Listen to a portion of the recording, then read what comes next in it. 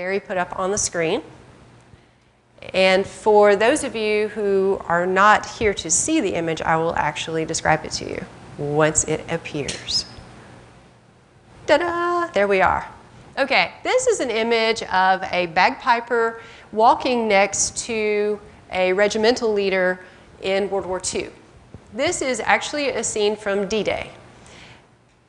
We were at the World War II Museum in New Orleans a couple of years ago, and I saw an image of this bagpiper and this regimental leader, and I thought, what? Because the image that we saw there was them at D-Day. This image is actually from D-Day also. Now, for those of you who don't know, apparently it has been a sort of a tradition for British officers to have bagpipers who accompany them. And this bagpiper's name is Bill Millen, and he was the official bagpiper to Simon Fraser, who, oh, another one, there he is the back of the bagpiper. Simon Fraser, who was Lord Lovat, who was commander of the British 1st Special Service Brigade. Both of these men were terribly Scottish. And before D-Day, Millen, who was the personal bagpiper for Lord Lovat's soldiers, tried to get permission to play his bagpipes at D-Day, and it was refused. And they said no, because that just draws a lot of attention to where the people are and makes them targets. And Lord Lovat said, oh, but they came from British Army. We're Scottish. It doesn't apply to us. So Millen got his bagpipes, dressed in a kilt. The kilt he wore, his father actually wore in World War I. Wore the socks, wore the shoes, everything the traditional Scottish Highlander would wear. Got his bagpipes, rode over on the landing boat with Lord Lovat, and they land, and he gets out in the water, and his kilt, of course, comes up and floats like a little ballerina tutu. And he said it was very cold. And yeah, and so they walk onto the beach, and Lord Lovat says, okay, I want you to walk up and down the beach as our men get off of the landing craft. Now remember, as they got off the landing craft, he saw men being shot and killed all around him. And so Lord Lovat has just instructed him to walk up and down the beach. They had 2,500 men to get off the landing craft. Landing craft only held a few at a time. So Bill Millen walked up and down the beach playing his bagpipes while every one of those men disembarked.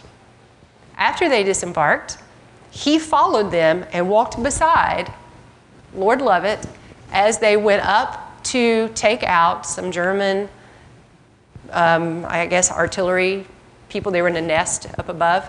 And Lord Lovat, who is descended from a lot of Celtic warriors, apparently, gave his rifle away to someone who lost his, only had a pistol and his wading stick. And they went up and basically got rid of all the Germans in the little nest up there. And he's still piping away. So they get up there, and their main task that day was to go inland and to back up some paratroopers who had landed the day before and taken a bridge. And so they were supposed to be there at noon. And they were running behind. They were about an hour behind. And so he's got them like double timing. There are snipers shooting at them the whole way. They get about 2 or 3 miles away from the bridge, and Lord Lovat says, I want you to start playing your pipes. And he was like, do you think that's a good idea? Because like they're shooting at us already. And he said, play the pipes, laddie. It will really help the soldiers to know that while we're here, what we're doing. So Millen played the pipes. And so they went the rest of the way. And there were these guys who were at the bridge who were wondering, where is our reinforcements? And so as they were sitting there, one of them said, I could swear I hear bagpipes. And the other one's like, you're daft. But after a couple of minutes, the one sitting next to me said, you know, I think I hear bagpipes too. And there was this great cheer that went up, because they realized their reinforcements were coming. And there was this comment that I found from one of the guys who was there at the bridge and heard the bagpipes. He said, I shall never forget hearing the skirl of Bill Millen's pipes. It is hard to describe the impact it had. It gave us a great lift and increased our determination. As well as the pride we felt, It reminded us of home and why we were there fighting for our lives and those of our loved ones. Now, this bagpiper had no weapon, no helmet. You see, they're actually wearing berets. They took their helmets off when they got off the boat. They swapped to their traditional berets. He had no helmet. He had no protection whatsoever. Millen was never injured. Never injured. His bagpipes took a little damage, but he could still play them. It was from shrapnel. And so afterward, he was actually talking with a captured German soldier and said, "How is it that I never got shot?" And the German soldier actually said, "We thought you had gone crazy with the war stuff, and so we didn't feel like we should shoot you." Because they thought he had gone nuts, basically. Okay. So this guy played bagpipes all that time with no protection whatsoever. Amazing courage. Great courage. And so I wanted to start with that today because courage is my topic. Amen. And courage is defined as having fear and knowing the risk, but making a conscious decision to do it anyway. He knew the risk. He knew he wasn't going to have a weapon. He knew that he would be the one playing the bagpipes. And apparently the Germans really grew to hate the bagpipes. They had been shooting bagpipers just to get them to stop because they couldn't stand the sound. But this guy made it through D-Day. They had 2,500 men who disembarked and only 1,000 survived. And he was one of them. He was the only one not armed. And so we are very familiar with men and women having courage during wartime or some type of natural disaster, some terrible event. But as Christians, we are called to have courage. And not just physical courage, but spiritual and moral courage in a world that does not understand us. I mean, you know that, right? They don't understand us. We are weird to them. They do not understand our beliefs. They do not understand faith. They do not understand why we love God. They don't understand why why Jesus is so important to us, because to them he was just some, philosopher who lived and died. But courage is apparently pretty important to God because it is actually mentioned about 35 times in the Bible. And the phrase be strong and courageous is mentioned 10 times in some versions. So that's where we're going to start. We're going to start with Joshua 1 in the Amplified, verse 6. If you don't have the Amplified, I guess you can just listen along. You're all very familiar with this anyway. And so in the Amplified it says, be strong and confident and courageous. Be strong, confident, and courageous. For you will give this people as an inheritance, the land which I swore to their fathers or their ancestors to give them. Only be strong and very courageous. There it is again, it's the second time. Be careful to do everything in accordance with the entire law which Moses, my servant, commanded you. Do not turn from it to the right or to the left, so that you may prosper and be successful wherever you go. So I'm looking at this and I'm thinking there's a great benefit to doing what God tells you to do. Obedience. This book of the law shall not depart from your mouth, but you shall read and meditate on it day and night, so that you may be careful to do everything in accordance with all that is written in it. For then you will make your way prosperous and you will be successful. Have I not commanded you? Let me tell you again. Be strong and courageous. Do not be terrified or dismayed or intimidated, for the Lord your God is with you wherever you go. I like that promise. He's always with us wherever we go. And so here, just in these 3 verses from 6 to 9, we see God has told him 3 times, be strong, confident, courageous. Be strong and very courageous. Be strong and courageous. Now Joshua's going to need that. Well, first of all, he was taken over from Moses. I'm guessing those are pretty big shoes to step into. But, you know, God gave him some unusual ways to win the battles to get the Israelites their land, right? I mean, I think it would take a lot of courage to go in front of the Israelites and say, hey, God's plan is we're just going to march around Jericho a few times, and then on that last day we're going to play some instruments and some horns, and the walls are going to fall. I wonder how people took that.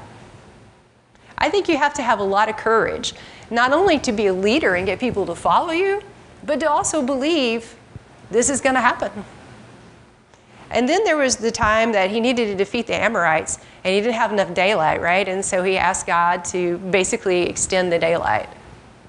You got to have some courage to approach God like that and say, I need more time.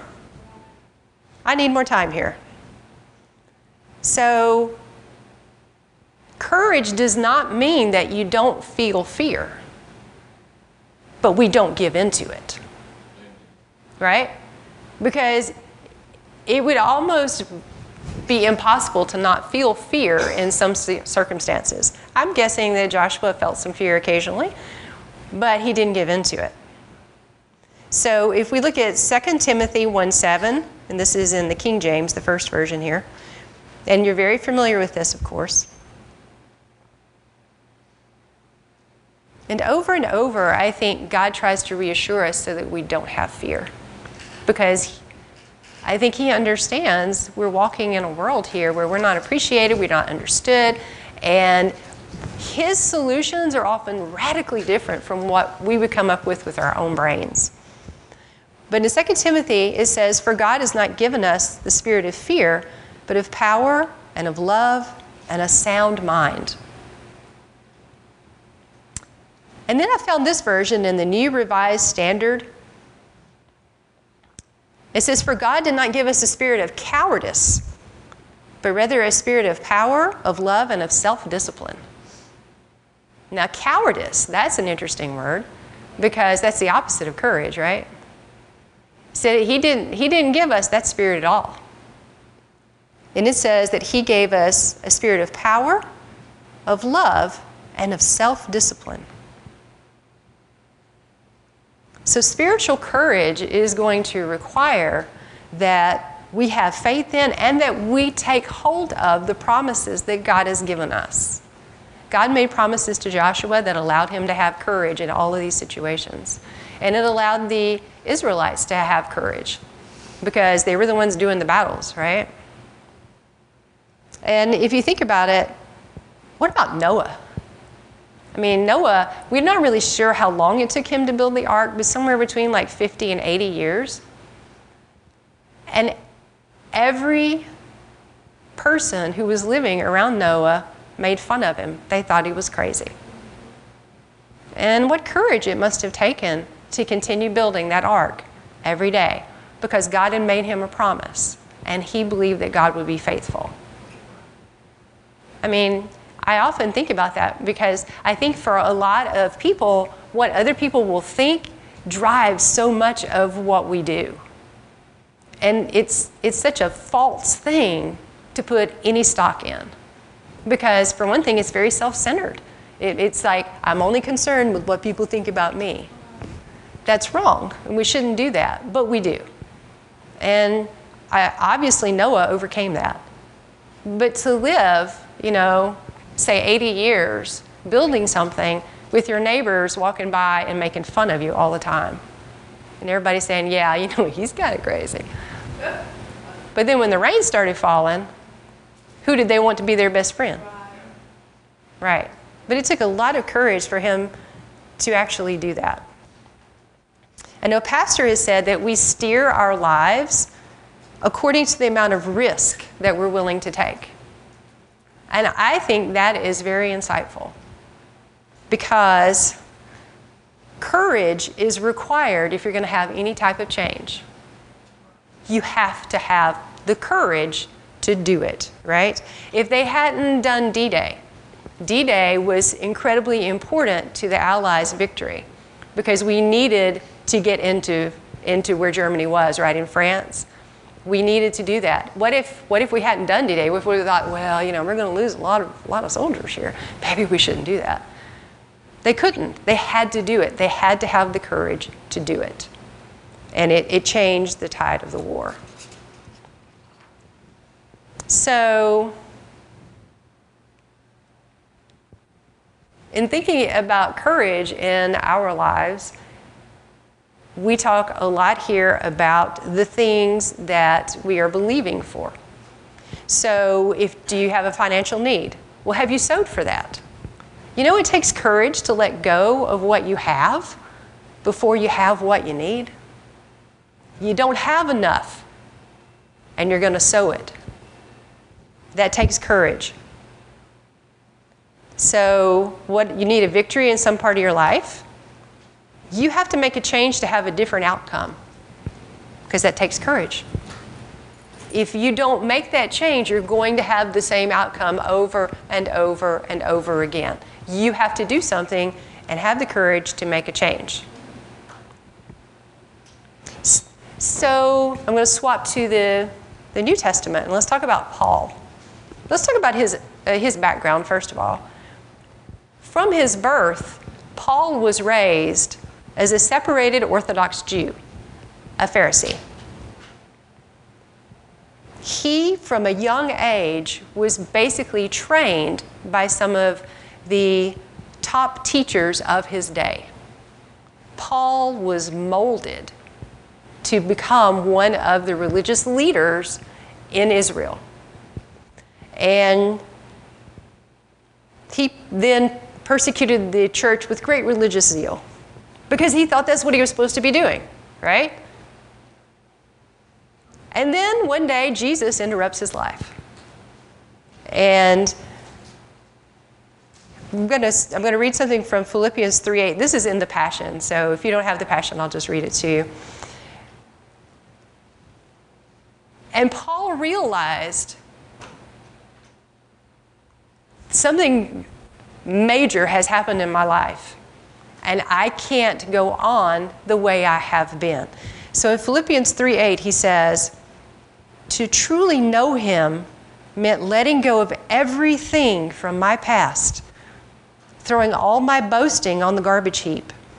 It's all like a pile of manure to me now, so that I may be enriched in the reality of knowing Jesus Christ and embrace him as Lord and all of his greatness.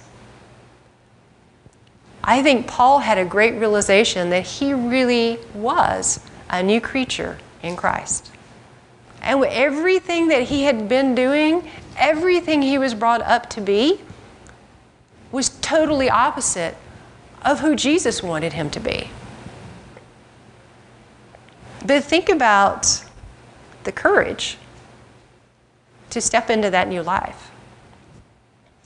In Philippians 3:13, which is a little bit later, but this is from the New King James, it says, "Brethren, I do not count myself to have apprehended, but one thing I do, forgetting those things which are behind and reaching forward to those things which are ahead, I press toward the goal for the prize of the upward call of God in Christ Jesus."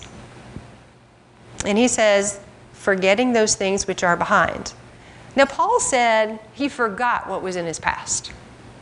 Did he really forget? Could you really forget your upbringing? I mean, I'm not sure you could. I think what he meant was he made a conscious decision to break with his past. I think that's what he really meant there. And that would take a lot of courage, because he was a very powerful Pharisee. His whole identity was built up in being a Pharisee, in being a religious leader. And so he basically thumbed his nose at them. He moved into his new life and he became a new creature in Christ. But what did it cost him? It cost him everything. He was willing to do that. It cost him his standing in the temple. It cost him his family. It cost him his friends. Everything. But look what he gained. He said the past was like a pile of manure to him. I'm thinking family doesn't need to hear that. Right? But really, I wonder if his family disowned him. I have no idea what happened there. But if you think about it, his family apparently were very Orthodox. He was raised to be Orthodox. And then he comes out and says, oh, hey, I'm a Jesus person now. This would not go over well. But he traded all of those earthly accomplishments, all that stuff that he had been bragging on, he traded all that for a relationship with Jesus and all the benefits that believers are given.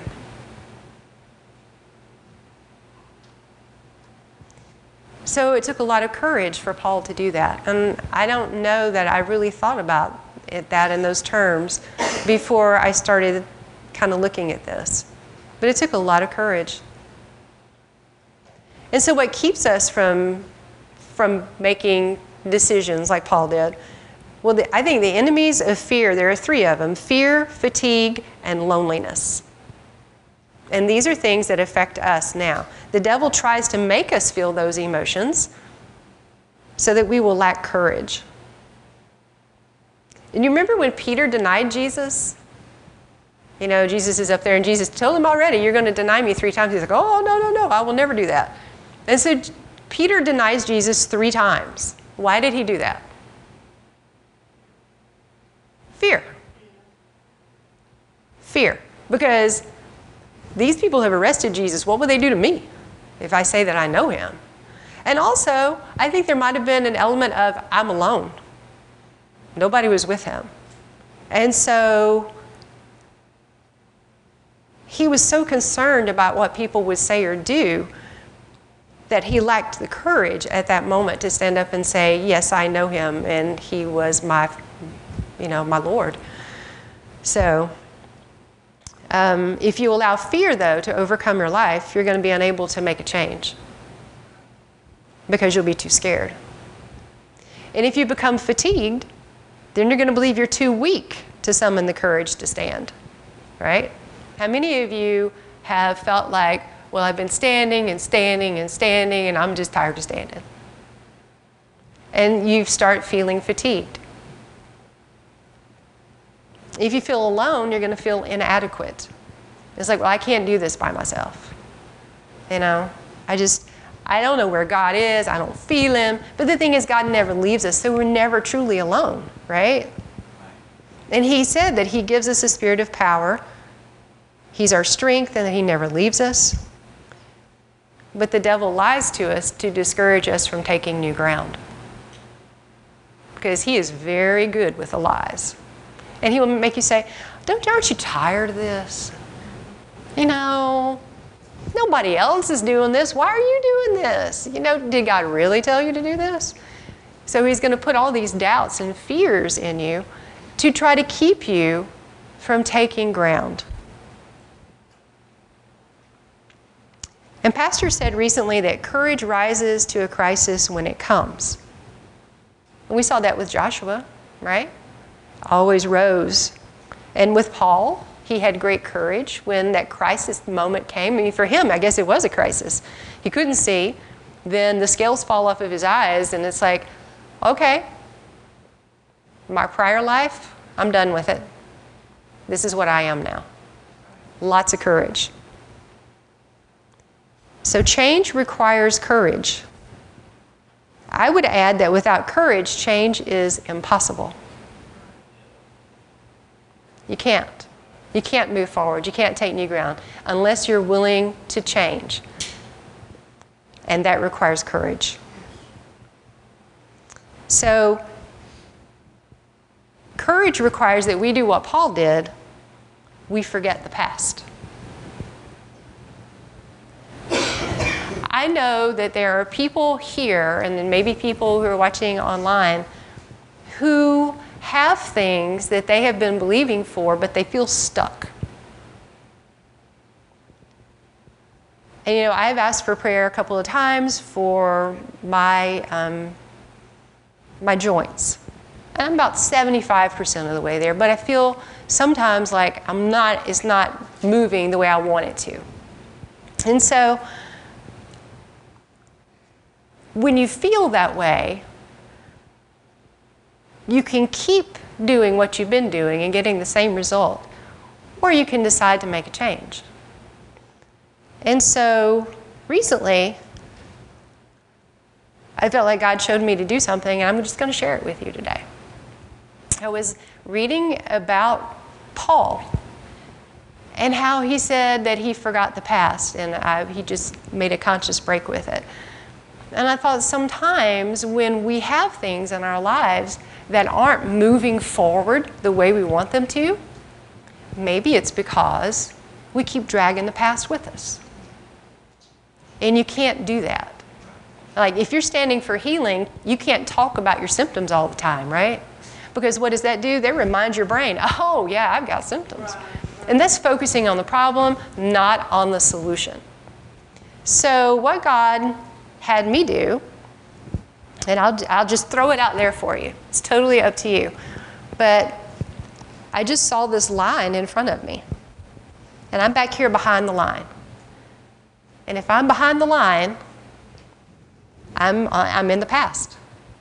Here on this side of the line is everything that I have felt, everything that I have done, everything that has been going on.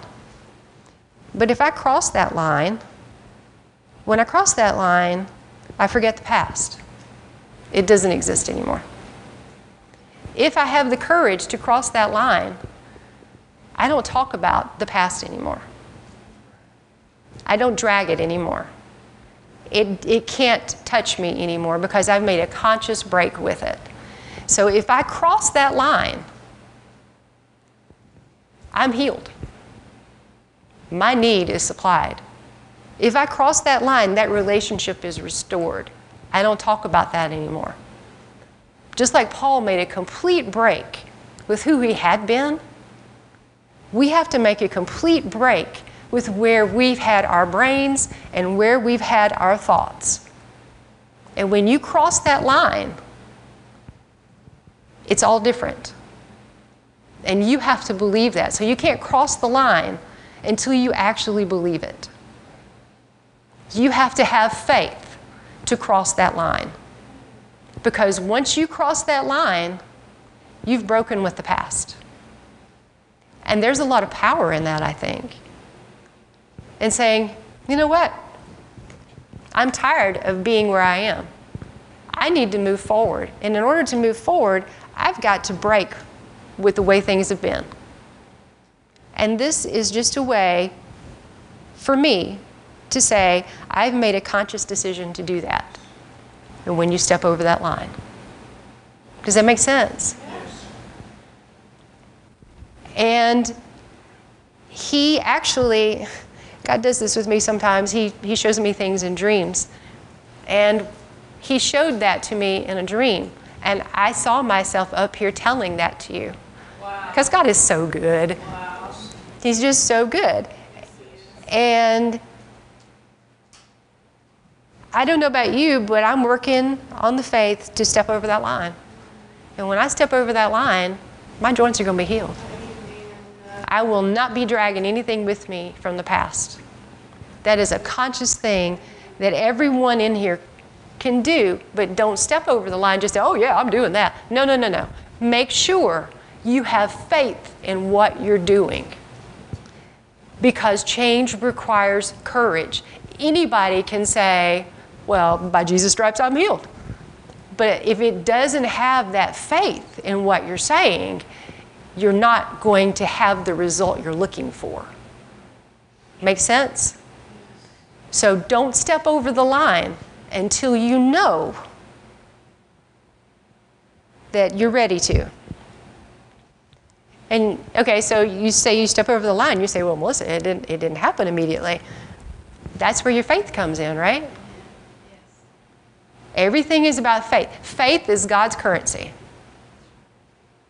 That's what he's looking for. Faith. You have to have faith. You have to have the courage, the conviction of faith to move forward. And if you don't, you can go through the motions, but you won't get the result you're looking for. And another thing, if you do make that decision to cross the line, I want you to share that decision with someone so you won't be alone. Because remember, that was one of the things I named off that's an enemy of courage is loneliness. Let somebody know you crossed the line. You don't even have to tell them what it was. Just say, I crossed the line. We'll know what you mean. And one of the reasons I want you to do that is because, did you know that the word encourage comes from the same word as courage? It does. To encourage someone is to instill them with confidence and hope, to inspire them with courage. And I think that the church as a whole needs to do a lot more encouraging. I mean, I think in general, in our congregation, we're pretty good with that. But if you step over the line, you need to let somebody know so that they can encourage you, so that they can send you a text, so that they can, just give you a hug and say, I'm so proud of you for stepping over the line. It's done. Just so that they don't have to do anything big. Just so that they can give you some encouragement occasionally to make you feel like, I'm not alone in this. Because many of us need to know that we're not alone in this daily walk in a world that values the opposite of what God values. Because, if you work and you go to the office and you say, hey, I just want to tell you, I stepped over the line and things are different now, they're going to go, what? I don't understand what you're saying. That doesn't make any sense to me. But when we speak words of encouragement to those in our congregation, to those in the church, it helps to defeat Satan's attempts to make us feel lonely or tired or to give up. Because I don't know about you, but sometimes when I have things that I've been standing for, I get tired. And it's like, why is this not improving? What do I need to do? What I need to do is to get out of the way and let God do the work, right? I need to let His Word work in me. Let the Word do the work. But I spend half my time thinking, well, I wonder if I need to change so-and-so. Do I need to do these exercises? What do I need to do here? And I will be honest, one of the things that God told me to do for my joints is that I was taking a supplement for something else. It was just not even a vitamin. It was just a supplement thing. And God, just a little bitty voice in my head said, maybe you should not take that anymore. So I didn't take that anymore. Haven't taken it now in a couple of weeks. My joints feel better. Wow. Thank you. I didn't have to really do anything. In fact, I stopped doing something. But God told me that. I'm not where I haven't made the finish line yet, but my eyes are on the prize.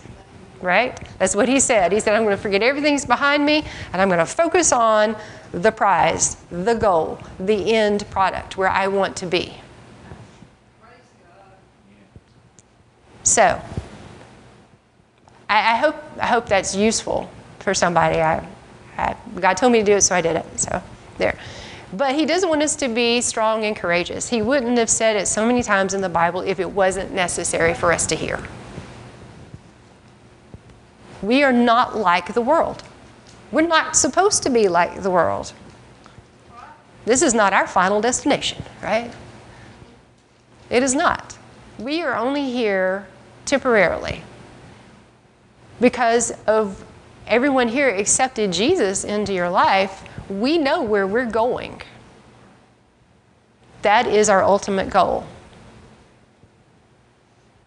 But we have to have courage in order to do the things that God needs us to do while we're here. He has individual assignments for every person in this room. Yes. And we're called to fulfill those. And I don't know how you're supposed to fulfill yours. I have no idea, but God does. And that's where prayer comes in. You talk to Him, and He gives you, the insight on how to accomplish those things and what it is you're supposed to do anyway. But in Deuteronomy, you don't have to look this up, 36:1, it says, Don't be afraid or terrified because of them, for the Lord your God goes with you. He will never leave nor forsake you. And I was drawn to that because it says, don't be afraid or terrified because of them. And in that context, it probably meant some person or group of people. But them can also be physical pain. Don't be afraid or terrified because of physical pain. Just substitute it in, whatever it is. Don't be afraid or terrified because you need to pay a bill. Don't be afraid or terrified because of meeting a deadline. Don't be afraid or terrified because of a relationship that's gone sour. You can't allow yourself to be afraid. You can't do that because that is the opposite of courage. And he goes with us. He says he never forsakes us. So therefore, we are never alone. So our courage is in God, not in ourselves, right? I mean, the whole point of this is to get our eyes off of us and onto his promises. Our courage is in God because he never leaves us. I can depend on him. I can trust his promises because I have seen before that they worked in my life. I have seen before that they worked in your lives. Those testimonies that you give, they're awesome. They are so important to us because it helps my faith. It helps my courage to say, you know what? You know, this happened for Annette. It can happen for me. You know? So-and-so got healed. You know, Susan is a walking testimony. You know, it's awesome. And I look at Susan and I go, praise God. He is so good. He loves us so much. It's incredible. And we can all be healed. We got to have faith and courage. You've got to believe. You got to cross that line at some point. So, going back to the bagpiper. Let's have courage as we walk through this world that doesn't understand us, doesn't know what we believe, thinks we're kind of weird, or maybe a lot weird, depending on what you say. But let's concentrate on taking new spiritual ground. So let's have the courage and forget what's in our past, because nothing can stand in your way if you'll do what he said, and that is to be strong and courageous. So that's my challenge for you today. Be strong and courageous because he never leaves you. And if you have the courage to leave things behind and move forward, you will see more progress in your spiritual life. So, all right. Well, thank you so much for listening today. And I believe Lynn will be up on Wednesday. Lynn's in the house.